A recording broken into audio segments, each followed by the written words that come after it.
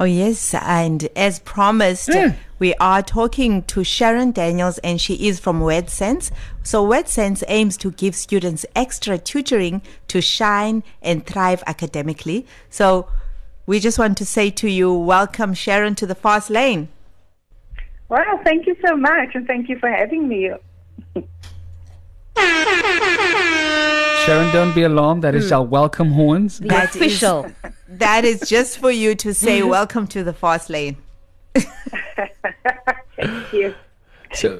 So we want to get straight to our questions for today, because this is something very dear to our hearts and very important as well.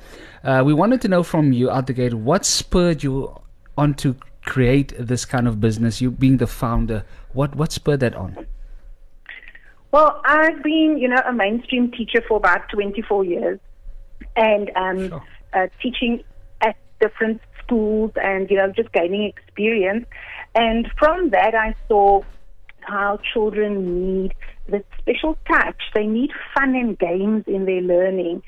And I also saw how many children are overlooked because they lack certain skills, and they seem to be lacking and not having knowledge. And those children are the ones that think out of the box and think differently. And I wanted to reach out, to children, not only who are struggling, but children who want to excel at what they do.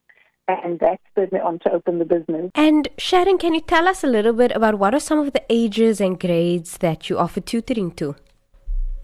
Okay, I start them from about, say, 6 years old. They can start from grade R until grade 12, but we also had a university student as well who needed a bit of extra help with math. But so the ages range. I'm a firm believer in strengthening the foundation phase and making the children independent learners. So it's stimulating and getting them to love their learning. Because I ask them sometimes, how was your day at school? And they're like, or what did you do for fun? And they're like, I don't know. And I'm thinking, that's so sad. Children should enjoy their learning. Oh, no, that's Indeed. really sad. Indeed. So on that, I wanted to ask you, before you get to the grade sixes, or age 6, as you mentioned, the grade R's and the grade 1s, how do you as a parent create that environment that is conducive for learning before they actually get to schooling? Yes, let them play. Wow. That's actually all they need to do is play. Children learn such a multitude of skills, organizational skills, interpersonal skills, academic skills, just by playing. And I'm busy studying, how children learn through play. And a lot of times as adults, we want to... Yes, we lost you for a second. We thought you were doing a practical session with us. I'm still here. So the last we heard is, most of the time we as parents... Yes, we want to intervene and show them how to play or tell them how to play. But you'll be surprised when you just leave them and let them play, how they figure things out and learn even better than when we intervene sometimes. So it's strange coming from a school teacher who sometimes, want to be prescriptive. I've learned through experience to sometimes just let them lead and say, Mommy, Daddy, let's do it this way. And then we can say, okay. And you'll see sometimes what marvelous things arise from that. Amazing. I like that, Sharon, and I also agree that when children are allowed to play, I've seen it. I've seen it even with children that grow up with other children and cousins and things, and I've seen, wow, but these children seem to pick up things quickly, and you kind of seen it's because they're playing and it's fun, but they're also learning at the same time. True. Wow. True. And with Wordsense, I'm developing games, and I use games. So, for example, if they learn collective nouns, I don't know if you remember, we have to learn these massive lists of collective nouns. Yes. A pack of cards and a pack of wolves and a flock of sheep. Yes. So I have a game that we play, and we just play it. And after a while, the kids are like, okay, I know a lot more now, because they did it in sort of a fun way. and that's important. Amazing. I love that. And then maybe also perhaps let us know what are those subjects that you cover. We specialize in English languages, English, Afrikaans, and math. Because I find that is the foundation, and we stimulate them with comprehension skills and reading skills. We build the awareness, we build the vocabulary with the math, important mental math, multiplication tables, that they must know, it must be drilled into their brain. And then we have a program where we use a special Japanese soroban to stimulate mental math, so that they, you can just ask them times tables and they know it. So those 3 subjects we work on, but we also work on their personal development, communicating clearly, making yourself heard, thinking before you speak, and so forth. Yes. So yeah, I found not to diversify too much. I found that we focus on those 3: English, Afrikaans, and math. And can you tell us a little bit about how does Wordsense boost a child's confidence and self-esteem? Yes, as mentioned earlier, some of the children come to me and they're like, "Ma'am, I don't know what to do," or "My teacher says I can't."